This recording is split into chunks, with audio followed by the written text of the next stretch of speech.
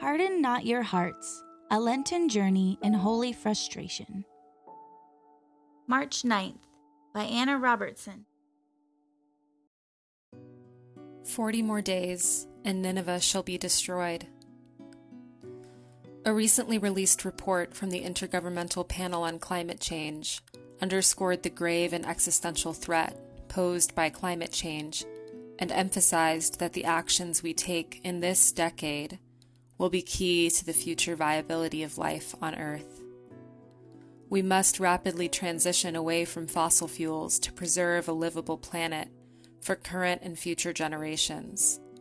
Each day that we fail to change course puts the possibility of a thriving future further out of reach. 40 days for Nineveh, 10 years for planet Earth.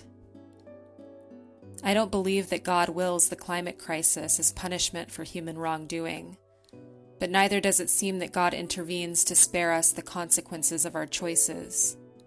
To do so would be to negate our free will. In the case of the climate crisis, the choices of a few, namely fossil fuel companies who for decades have knowingly covered up the grave threat posed by emissions, and to a lesser extent those of us whose consumer lifestyles have maintained demand for fossil fuels, have outsized consequences for the many. The poorest of the poor have been impacted first, but none of us will be altogether spared. Today's readings, however, are about second chances. We are not beyond redemption. All hope is not lost. Where the first reading picks up, Jonah himself has just been given a second chance after initially fleeing the call to deliver God's warning to the Ninevites. Upon hearing Jonah's admonishment, all of Nineveh hastens to repent, and they're spared destruction. Today we are replete with warnings, and our 40 days are not yet up. In the psalm we pray, "A heart contrite and humbled, O God, you will not spurn." The word humbled derives from humus, the organic matter in soil. To be humbled is to be of the earth.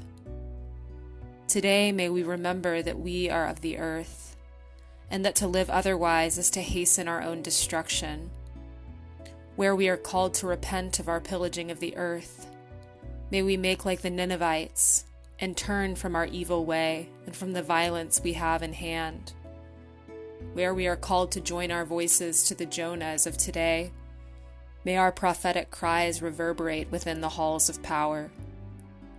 To the God of second chances we pray, have mercy on us.